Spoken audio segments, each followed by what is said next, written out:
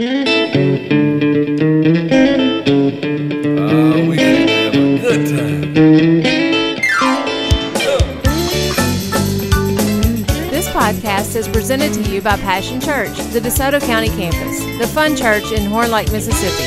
For more information, visit us at www.mypassion.church. Well, come on, help the people. Said I know you came to praise him.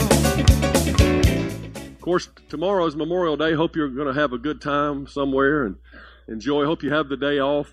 Let's pray for those who don't have the day off tomorrow. Suckers, no. Just kidding. Trying to lighten the mood. Hey, give me a break here. Well, welcome to the Passion Church. I'm Pastor Guy. And if this is your first time visiting with us, hold on to your hat. You're in for a treat. We're a warm, fun-loving family. We love to have fun here. And if you're here today, guess what? It's not by accident, because you may think you just stumbled in here somehow, but we've been praying about you coming here.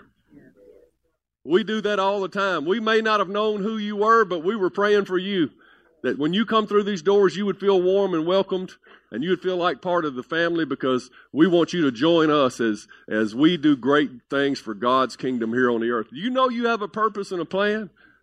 Well, one thing we would like to ask you, if you're a first-time visitor, there's some first-time visitor cards that we have back at the Connect desk. If you weren't handed one already, you can fill one out back there and hand it in to the attendant. He'd like to give you a little gift bag to show you we truly were waiting on you to get here today.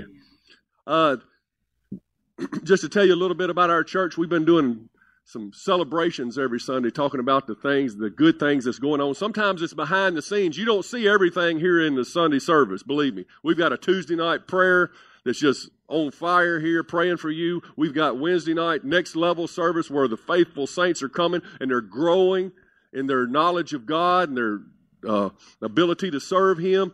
And then this Saturday, for example, the praise team went out to Youth Villages, Troubled Youth Home in Arlington, and we ministered to two groups of kids. The first group was the older boys, and we told them about David's life growing up and how he was anointed to be king early on, but he had to go through some hardships to get there, and he had to hold on to that dream in his heart.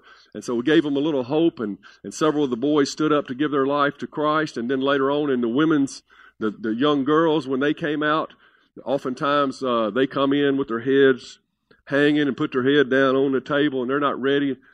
And they're certainly not ready for the joy that the Lord brings. By the time they leave, they're all happy and dancing, and they come up to the front and sing with us. And there were several of them. Many of them gave their hearts to Jesus after a stirring message. What did we preach about? About the harmony that God brings to your life. And how Jesus calms the storm. And so we preached that to them and gave them an opportunity to be saved. And I think 24 young men and women gave their hearts to Jesus yesterday at Youth Villages.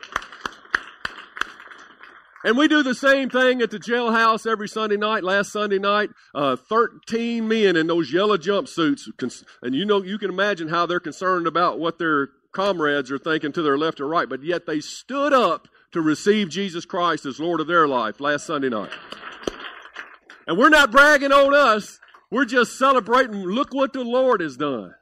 That's the way we feel about it. We're just happy to be a part of what He's doing. And He's doing something fantastic. In fact, there's things going on all the time. I didn't even know it. Bill didn't even invite me, but I understand he had a 3-on-3 basketball tournament Friday night. I know he didn't invite me because he didn't want me to win. I'll tell you what, I was out there last Wednesday before the service playing with some of those kids.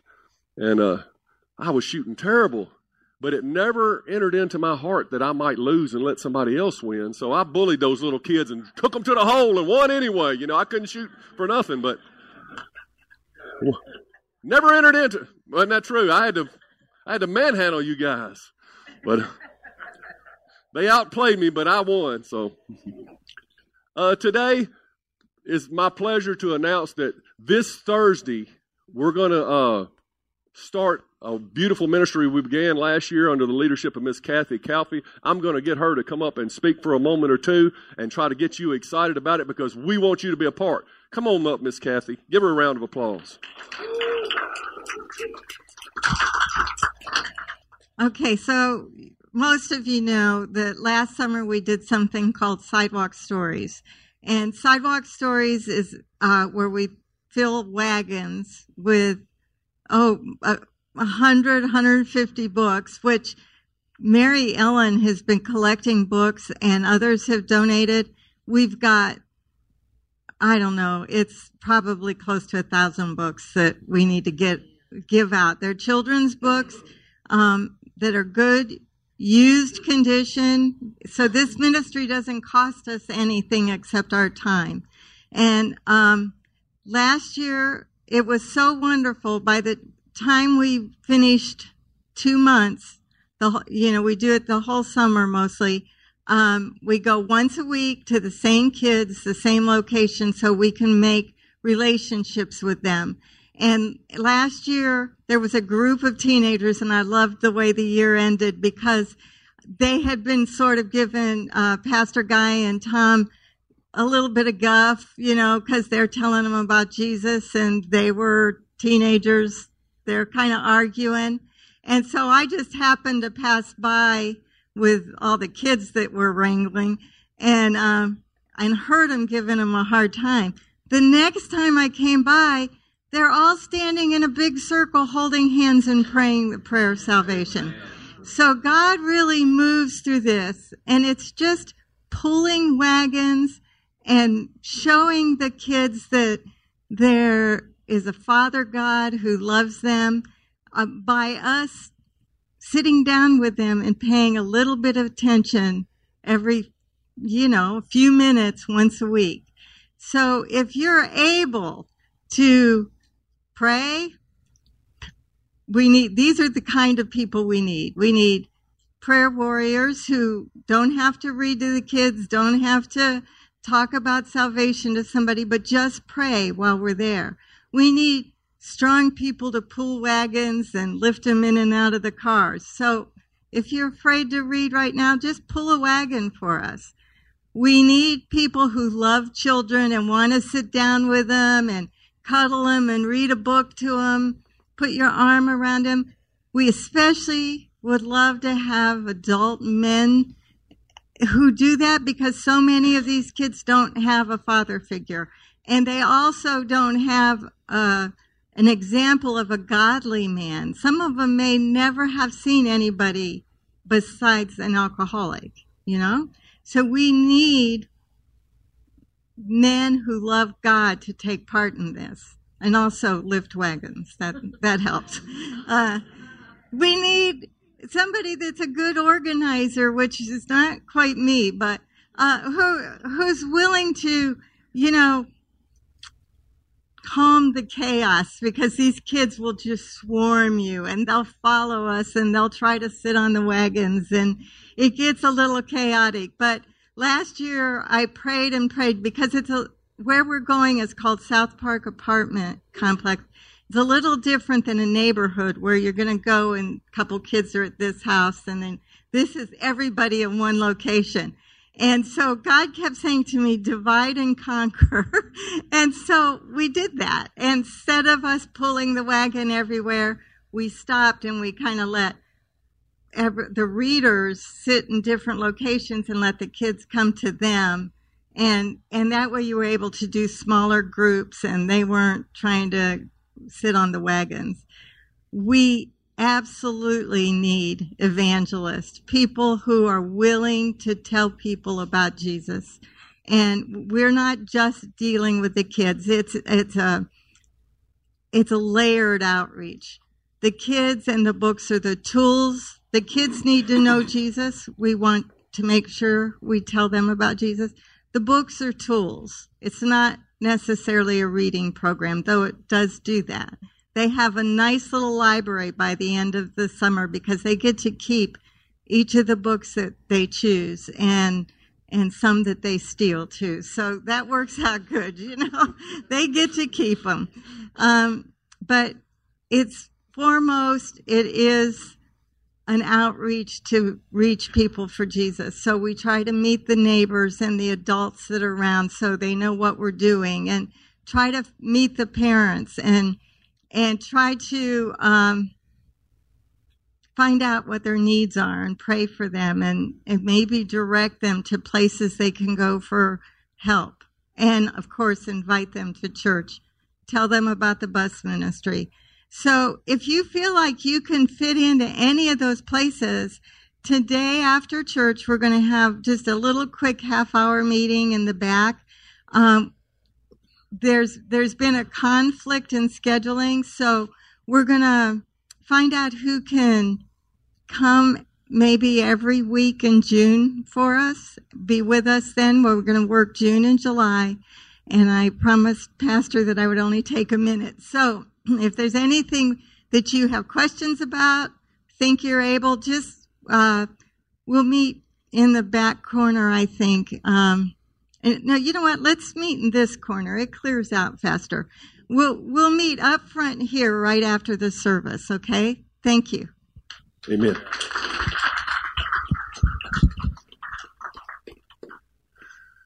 I think we're probably all qualified. We're all called ambassadors of Jesus Christ. We all can serve in some capacity. Last year it was, we had people with health limitations out there in the hot weather and stuff, but they were faithful and God gave them the strength. Miss Kathy had health issues and wasn't sure she would be able to do it, but she was there every Thursday. So it may be a little bit of sacrifice, but it's 1 hour a week to do the Great Commission. Amen? Well, let's pray and we'll get into the Word of God. I'm getting a late start here, but that's all right. Father, we just love you so much. Everything that's happened so far, we know that it was supposed to happen. And everything that's going to happen, we pray that it is your will. We pray that you will speak through me, say the things that need to be said, touch the hearts that need to be touched, open the ears right now, Father, that nobody gets in a hurry. Everybody relaxes, takes a deep breath, and says, God, have your way in me. That's what we say here. We love you. We want to love you more. We want to know what you know about our lives. We want to discover ourselves. Our lives are hidden with God in Christ Jesus, your word says. So, Father God, help us find ourselves here today. Show us what we need to know. In Jesus' name, amen. We'll turn to Acts 13, verse 22, and we'll launch from there. Acts is right after the Gospel of John. After the four Gospels that give account of Jesus' life, they begin to talk about the early church and how it got started.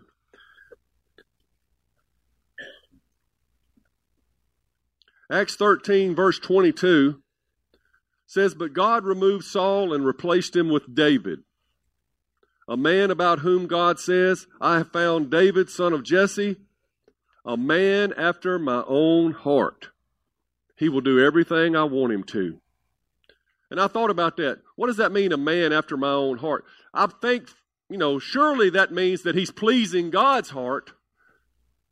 But that after God's heart thing kind of gives a connotation that maybe David wants God's kind of heart in him. He's after God's heart. So he wants to have a heart like God's. And of course, when we want to have a heart like God's, then God's heart's pleased too. So David was a man after God's own heart. And I think we all should be that way.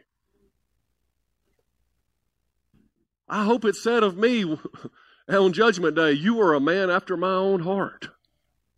You are after my heart in your chest so that you could see people the way I do, feel about them the way I do.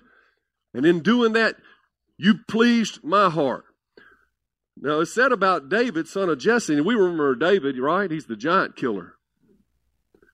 He's the man who would go on to become the king who brought the kingdoms of Judah and Israel back together. The great King David, such time of prosperity, he subdued all his enemies. He wrote the Psalms that we love to quote, and it brings us such comfort in our times of sorrow and such, or helps us to rejoice when we want to rejoice. David was a man after God's own heart.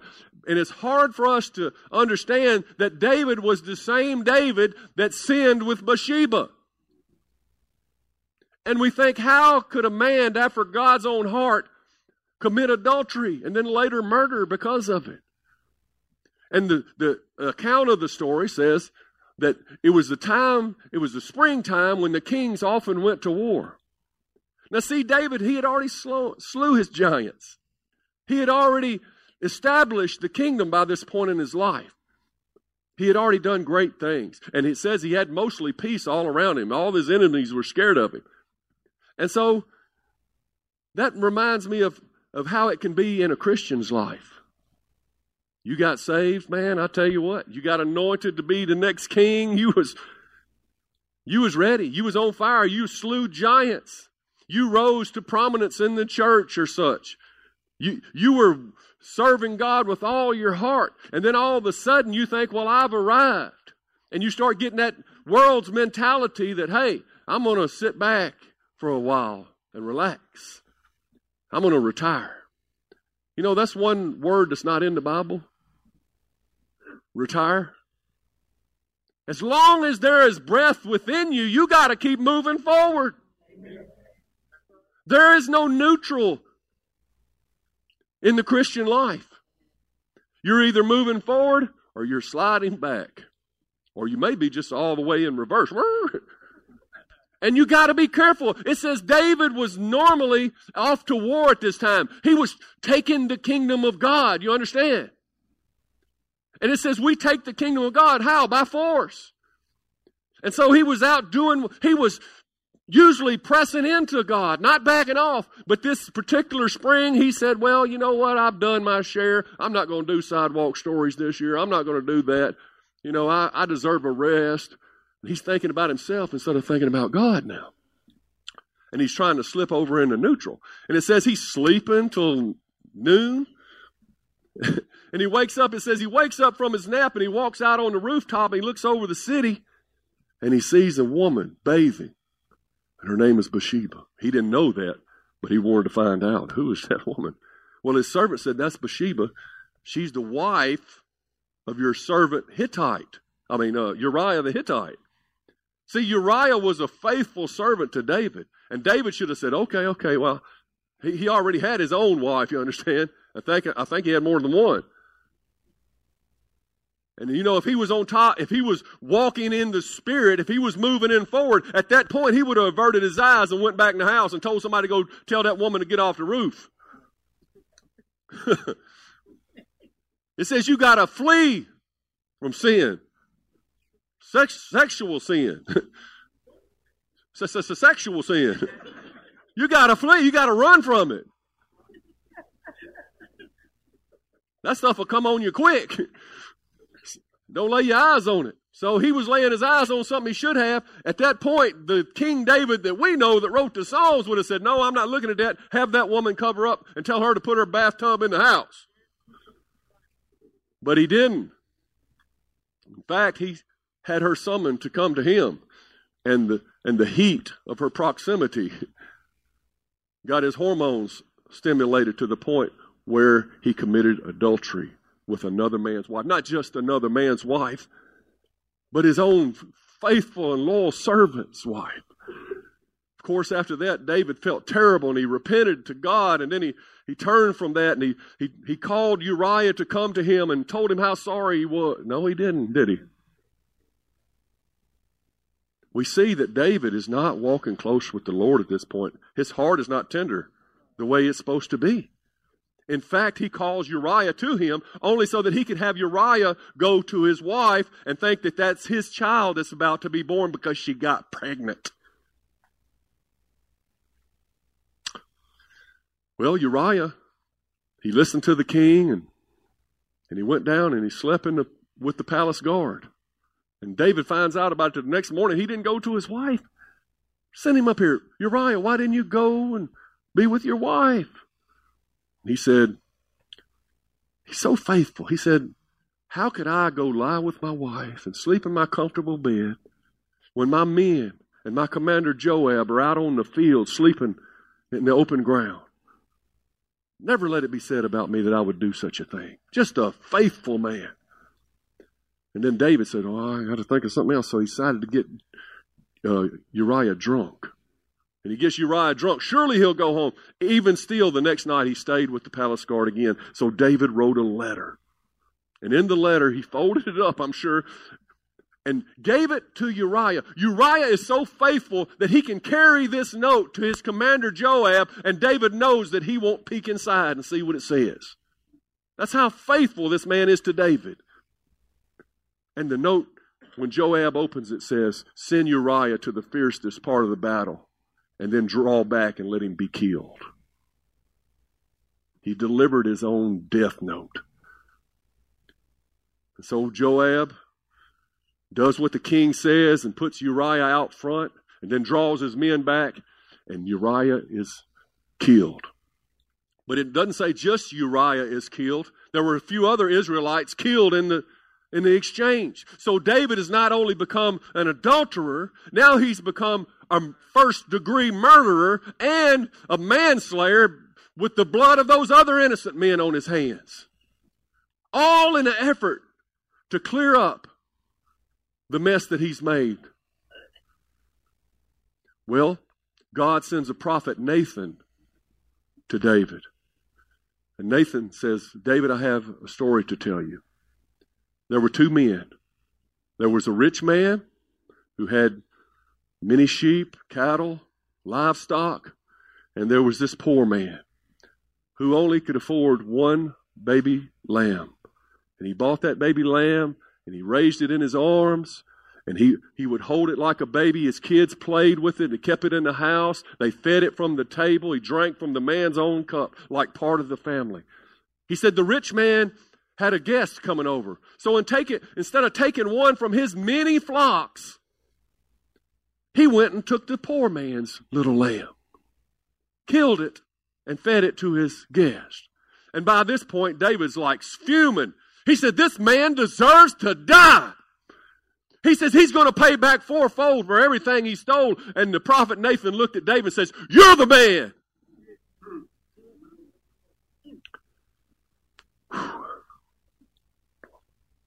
What did David say to that? Last week we sought to resurrect a heart of worship in us. Y'all remember? We even at the end of the service, we got up and we sang the song, I'm coming back to a heart of worship. God gave us a stirring message and then a song at the end, an opportunity to come to the altar and to get off of that roof and get back down in the battle. If you found yourself growing a little cold. And as I was playing the song, I can't play piano good. I'm just learning. And so I have to watch my keys or I have to close my eyes to worship, you know. And as we were singing that song, I expected about halfway through when I opened my eyes to look down and just see 5 deep, you know, down here at the altar, people fighting to get to the altar. And I looked and it was a smattering of people. Now I looked and I saw some of you crying and weeping out there in your chairs. There was sincere worship going on. But others were, maybe not that, but I mean, I could feel it. I could feel that not everyone was engaged. And I prayed this week and I said, God, why after that stirring message, that call to come back to the heart of worship, why after the worship and the music, why would they not engage? Now, I didn't hear an audible voice, and I don't like to be one of those that said, God told me this and God told me that. But I just felt in my heart that God was showing me because many of our hearts have grown cold. Many of our hearts have grown hardened. And a hardened heart is too self-absorbed and too guarded to worship. And so he said today, well, I feel like he said today that we would talk about having a tender heart. Maybe our hearts weren't prepared yet to come back yet, but it was what God is doing. Do you feel like God's doing something here? That's why I love church. I love to hear from God and to see where we're going next. I'm not making this stuff up. I don't say, God, I want to preach this or just have my own idea of what we need. I pray and say, God, what do you want the people to hear? What do you want to say? These are your people. They're called by your name. You understand? So I'm just the messenger. Lord, let me stay out of the way. I just want to be faithful to do your will in this earth. And so that's what and it takes the pressure off of me. Thank goodness. Apostle Paul said in Philippians chapter 2, verse 1, is there any encouragement from belonging to Christ? Now, this is a rhetorical question, obviously. Yeah. Is there any encouragement from belonging to Christ? Any comfort in His love, you think? Any fellowship together in the Spirit? And then he says, it's a rhetorical question. He's saying, like, of course there are. Are your hearts tender? Is the next line. Are your hearts tender and compassionate? That's how you will have encouragement, comfort, and fellowship together in the Spirit, by having tender hearts towards God and towards one another. So today's message is part 5 of our series, Resurrecting My Life, and we're going to call it Tender-Hearted. Can I get an amen? Amen. Now, nobody wants me to call them hard-hearted. I hope you ain't talking about me, Pastor. Nobody thinks they're hard-hearted. That's the deception. So we're going to talk about that today. Hard-hearted is not a good look for you, believe me. It's not a good look for me. And see, we're all susceptible to grow a hard heart because we think we're coasting for a moment and we look up and we've sunk 5 miles backwards from where we were. How did David become a murderer? Come on now, you don't think you could become something? We got to be honest with ourselves today. A hard heart is cold and selfish, loveless, judgmental, critical, becomes scary and wary and wayward. And you know what? That's what the devil loves. That's what he wants. He wants you to have a hard heart. That's his job, to try to take out that tender heart and put a hard heart in there. He wants to lull us to lukewarm like he did David. He wants us to be lukewarm. He's fine with us coming to church, but not worshiping. He's fine with us gathering all the knowledge and going to all the seminars and getting all the biblical knowledge we got, as long as we don't put any of it into action. He would encourage you to go to those seminars if you're going to spend all your time going to the seminars and not actually telling anybody about Jesus. He wants you to have a hard heart. Proverbs 4:23, however, says, guard your heart above all else. That means that's important. To guard your heart. It is the field in which you plant. Everything going in your eyes and ears and stuff is planted into your heart. And you're going to reap whatever's planted in there. Whatever you allow into your life. You got this darkness, these songs, these shows that you're watching. You're playing with this and you're dabbling in that. And all that darkness is getting in you and you think it's not affecting you until one day the harvest comes up and you're like, how did I get here?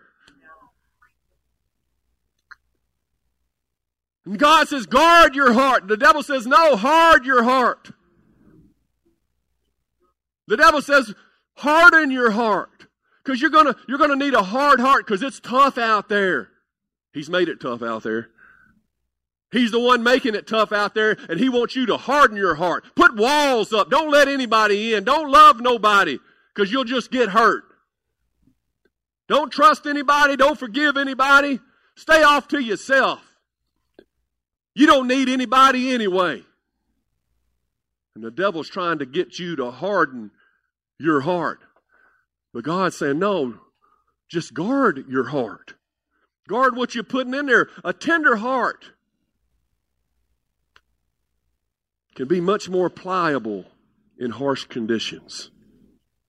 You know, when my daughter was born 23 years ago, my wife was in labor for like 26 hours. It was like 36 hours. I'm telling you, it was rough. I don't know how I survived it. I imagine it was pretty tough on her too. I was tired. Man, I could barely stay awake.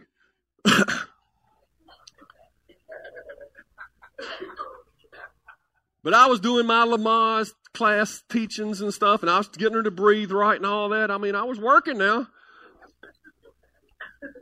But for 36 hours she was in labor, and then the last 2 or 3 she was in hard labor where she's pushing, and they just had the nurses in there. I don't know why they didn't send the doctor in. And the baby would not come out. Little Kaylee was stuck in the birth canal. And she was pushing and pushing and pushing, and nothing was happening. And I was saying, come on, breathe, She wouldn't listen to me, and we didn't know what to do. And finally, the doctor came in there and says, oh, little baby's off to the side. The baby was off to the side trying to come around the corner. And so all she did was push on Angie's belly and push the baby back up straight. And here she comes. She come right out. But when she came out, she had the longest head on a baby I ever seen in my life. She was a little cone head. Y'all saw Saturday Night Live back in the 70s, the cone heads? They gave us one of those little hospital caps to put on her. We rolled it all the way down. It still didn't get to her ears. We was trying to stuff it down.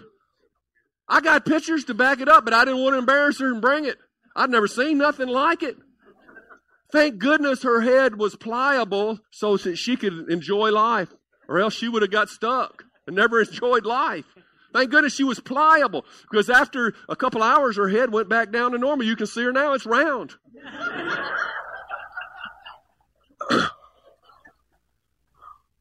True story. Thank goodness for being pliable. Have you ever seen little babies and stuff? They can roll down the steps, get down at the bottom and run off, Like, how do you do that? I feel like sometimes I'll lean against the wall. I want to break my hip or something. Older people's bones get, hard and brittle. Right? You got to be much more careful. A couple years ago, I went skating for the first time since, junior high or something. I remember when I was junior high, I was trying all these tricks, and I'd fall and bust my head and get back up and keep going, and it's like falling all night.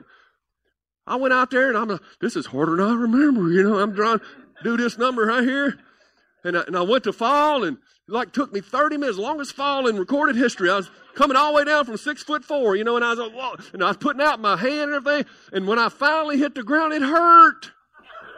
I was like, this ain't like I remembered. I used to fall all the time, but this time it hurt. You ever been in a tall building, like one of those skyscrapers up at the top on a windy day? And you can sit up there and you can am I moving?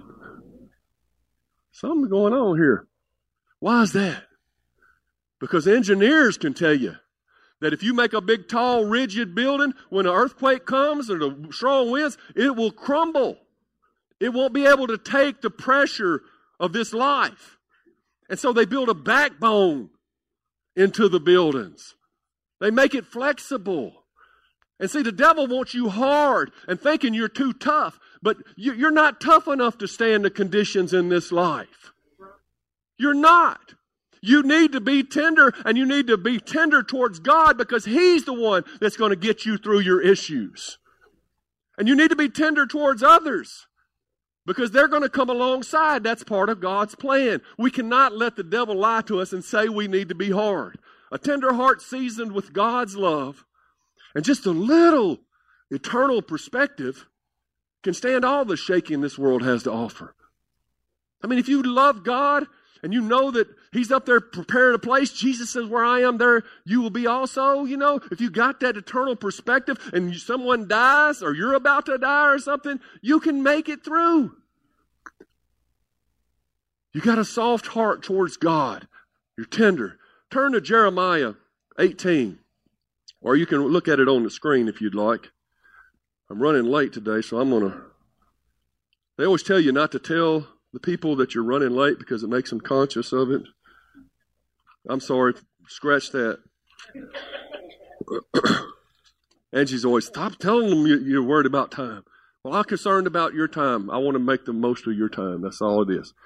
All right, Jeremiah 18, verse 1. The Lord gave another message to Jeremiah. He said, go down to the potter's shop and I will speak to you there. So I did as he told me, and I found the potter working on the wheel. I want you to picture a potter working on the wheel. But the jar he was making did not turn out as he had hoped, which happens sometimes, right? So he crushed it into a lump of clay again, and he started over. Aren't you tired of starting over? Aren't you tired of having to rebuild every time you slide back? Aren't you tired of the ups and downs of your Christian walk? What if you just decided that you were going to stay with Jesus whole hog all the time and keep a tender heart, and that was your focus in this life? What if that's what God wants us to do? To love the Lord your God with all your heart, mind, soul, and strength, and love your neighbor as yourself. What if He meant that? What if that's what we're called to do? To really, not to get hardened by CNN and Fox News and to divide ourselves off into little groups that hate one another?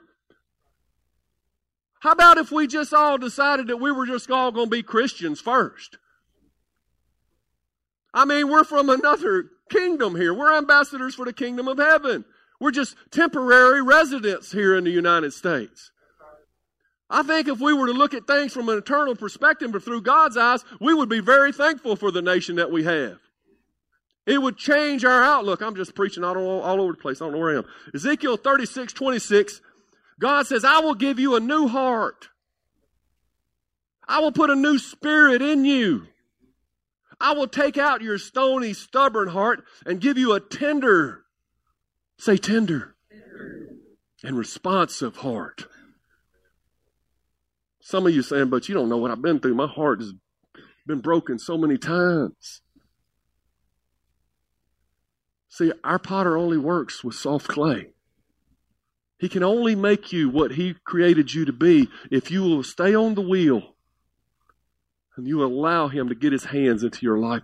He will remove the hardness if you will let Him get His hands back into your life. He will form you into what you were created to be if you will trust Him. Amen? Proximity determines elasticity. What did he say? Proximity determines elasticity. If I were to put you on a rocket right now and shoot you straight towards the sun, somewhere along the journey, you're going to start sweating. Somewhere along the journey, you're going to start melting.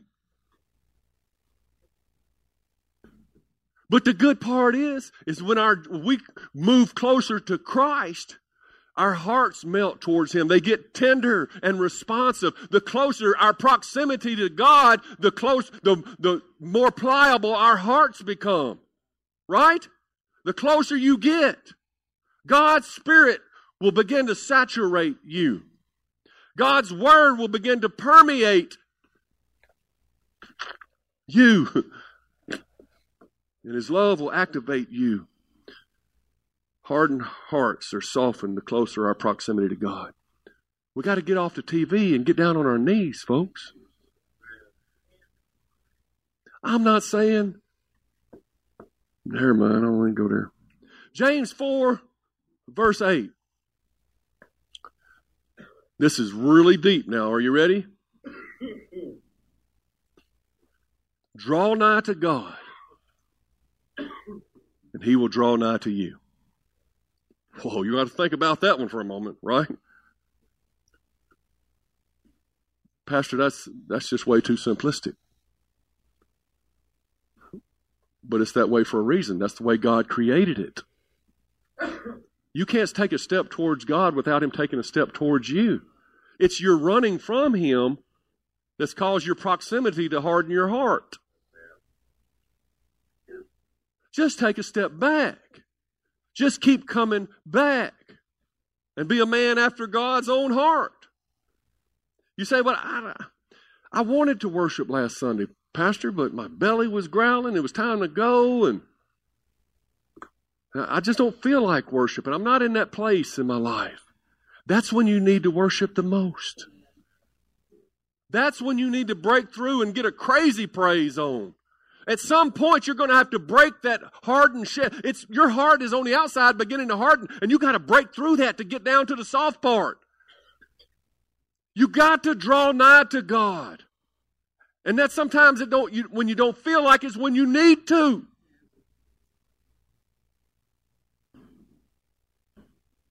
They take the kingdom by force. The violent take it by force. We got to fight for what we believe. We got to fight to be who God calls us to be. We can't sit up on the roof and sleep till noon and think I'm just suddenly going to be so in love with Jesus. Just sitting back remembering all He's done for you in the past is good. But you need to be creating new memories every day. New experiences. You need to live in the now. You need to live in the good and the here.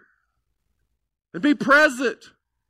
And keep drawing nigh to Him. What are the signs of a tender heart? Well, I thought the best examples I could give were just looking around the church.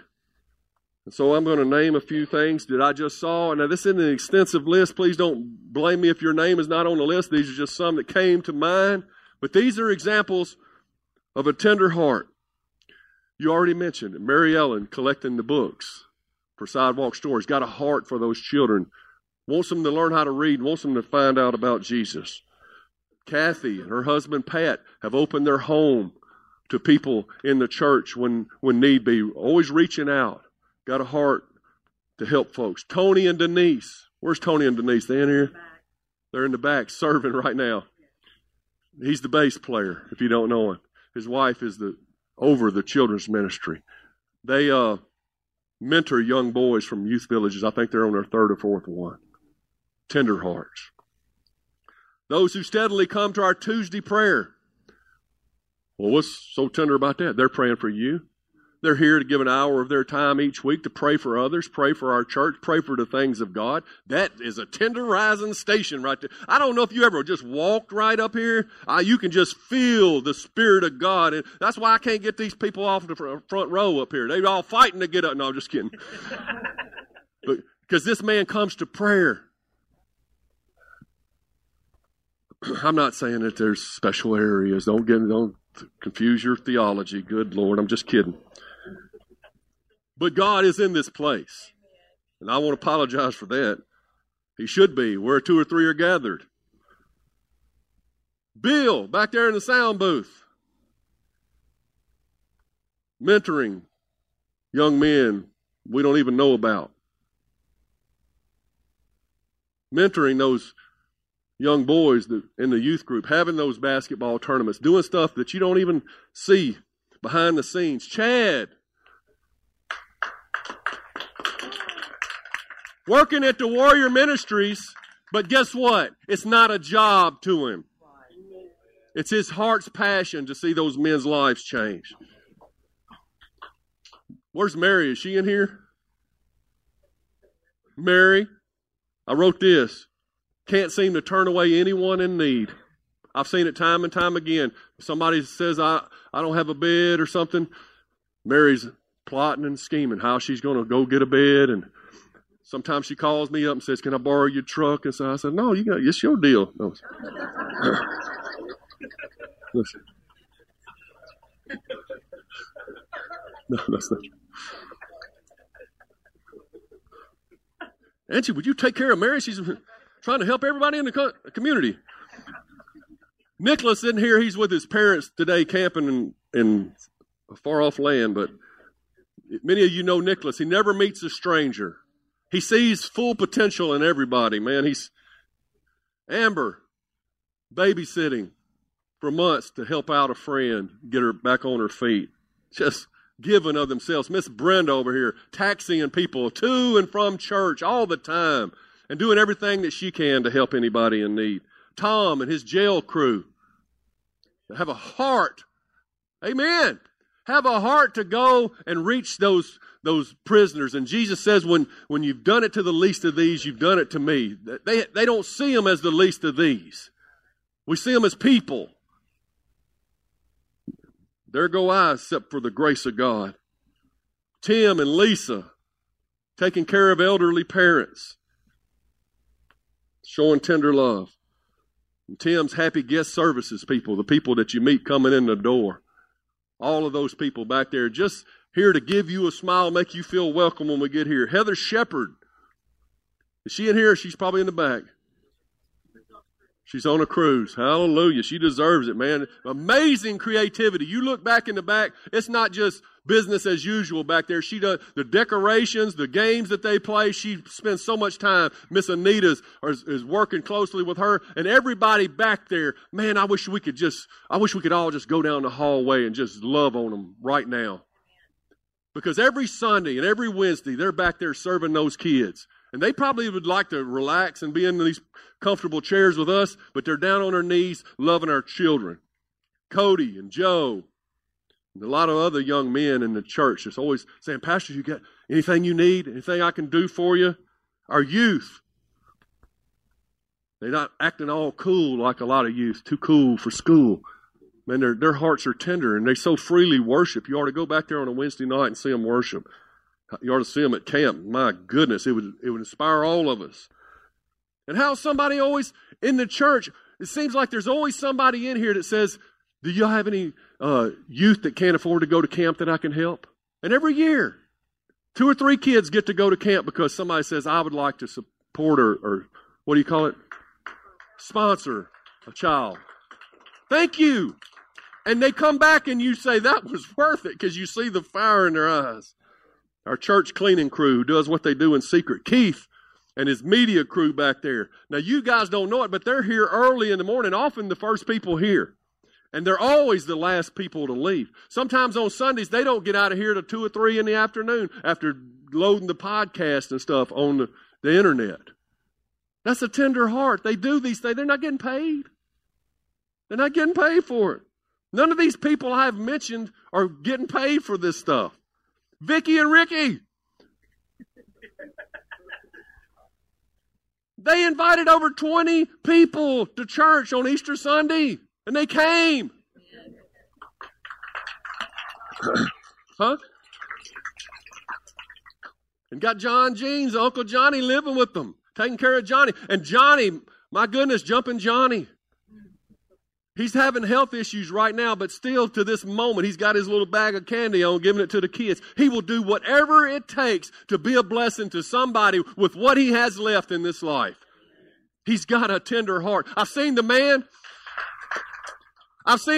down at the park where we played at O'Brien Park, and it was a terrible location. Kids playing with broken glass, and Johnny was on his knees picking up glass so the kids wouldn't step on it for the whole 3 or 4 hours we were there pretty much.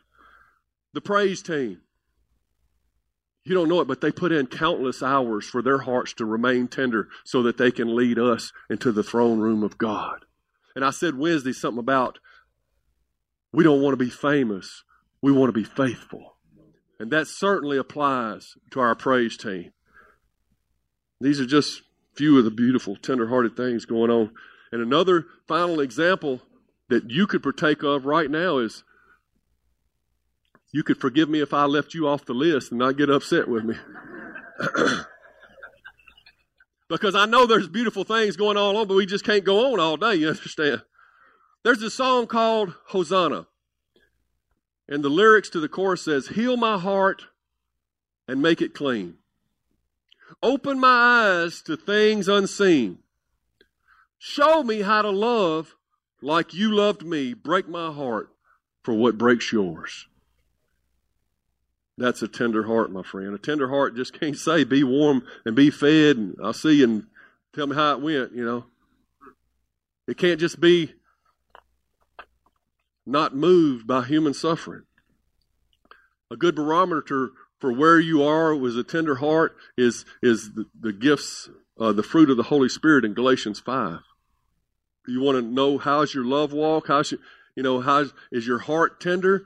Well, then your heart is tender because you're walking in the Spirit and you're not letting your flesh rule you. You have to make a daily decision to let the Holy Spirit lead and guide your lives. And Galatians 5:22 says that the Holy Spirit produces this kind of fruit in our lives. Love, joy, we need some of that. Peace, patience, kindness, goodness, faithfulness, gentleness, and self-control. How are you doing in these areas? If you've lost self-control, then you know. If you're being impatient with folks, then you know. If you don't have any joy, you know. if you don't have any peace, see, these things are in close proximity with God at all times. You can partake of all of these things at any given moment. You just have to decide to take a step, draw nigh to God. Woo!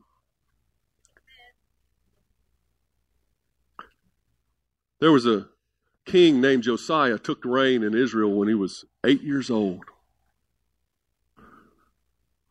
Kind of happened like that because his granddad, Manasseh, he was like one of the worst kings ever. Did all kind of evil. Got the whole nation of Israel. I can't remember if it was Israel or Judah, I'm sorry. But it was one of those. And he was just, had everybody worshiping idols and all this, and had forgotten and just let the temple of God be trashed. Well, he finally dies, and his son, I think, what was his son's name? Ammon or something like that. He's king for he tries to take after his dad's footsteps, and he just wants to be evil too. He just wants to do what he wants to do. He only lasts 2 years before he dies. And so his son, Josiah, 8 years old, becomes king. But Josiah, it says, has a tender heart. Josiah, somehow, maybe it was because he went to a good children's church, Anita. Maybe because somebody in his life says, you know, your dad, he did the best he could maybe, but, you know, he wasn't following after God. You need to follow after God. Somebody pointed this young Josiah to God. And so as he becomes king in his teenage years, he begins to clean up the temple. Get all that trash out of there. Let's honor the temple of God. And he begins to clean up the temple. And in cleaning up the temple, they found the words of God in there. And the nation had forgotten about God. They didn't even know God had a word that he had sent. And so they bring it to the king, and he gets it read before him, and his heart breaks. He says, oh my goodness, God is about to bring judgment on us because we have let all these things go.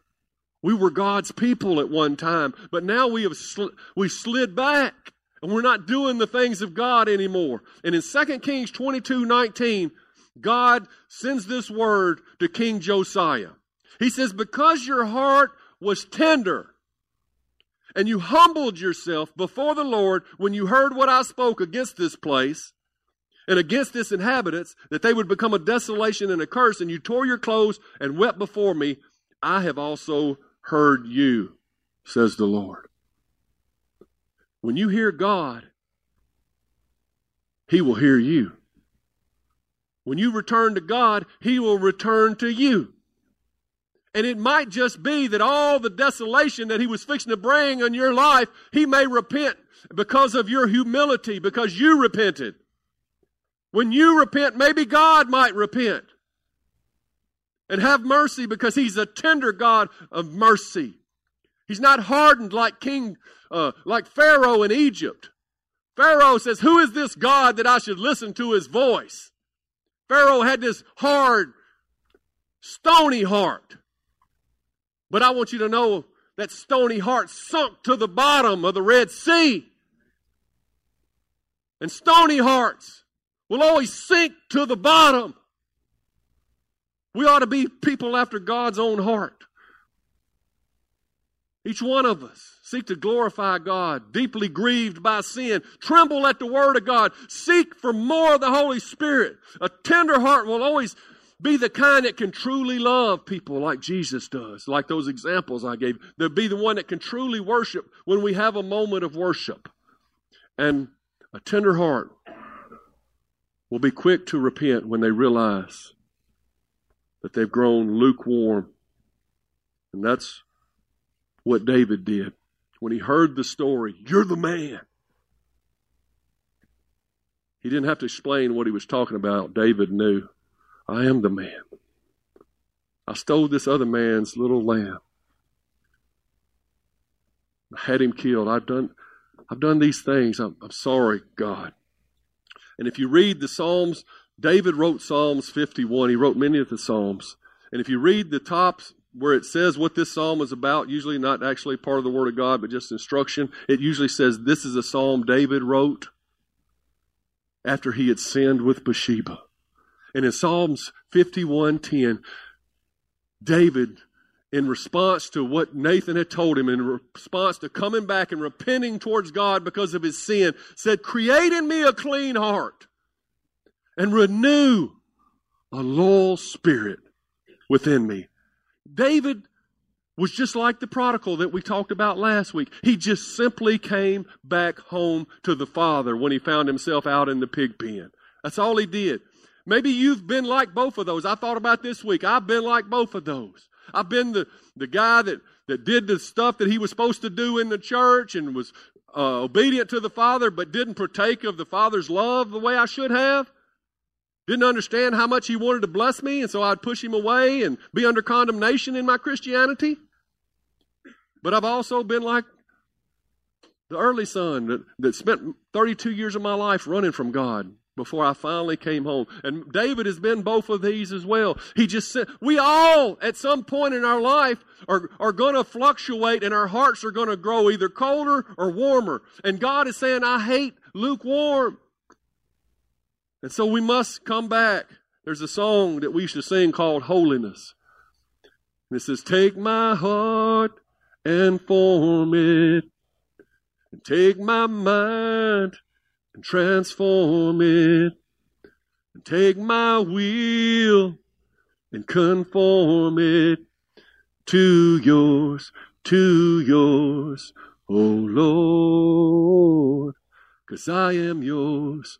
I am yours, oh Lord. God is doing something here. We're not just preaching this stuff so you can go away and say, well, that was a good message, tickled my ears. And God, it truly is doing something if we will allow Him. It's God. God is always doing something. It's our hard hearts that don't hook up and just think that we're just cruising. You know, church is just part of my life. That God is, He's in charge, but He's really not. And God's saying, come back into close proximity and let me melt your heart again. Let your heart break for what breaks mine.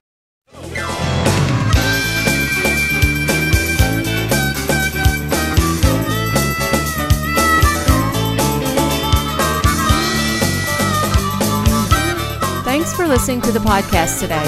We hope you enjoyed it and that it inspires you to live out God's Word. For more information, visit us at www.mypassion.church.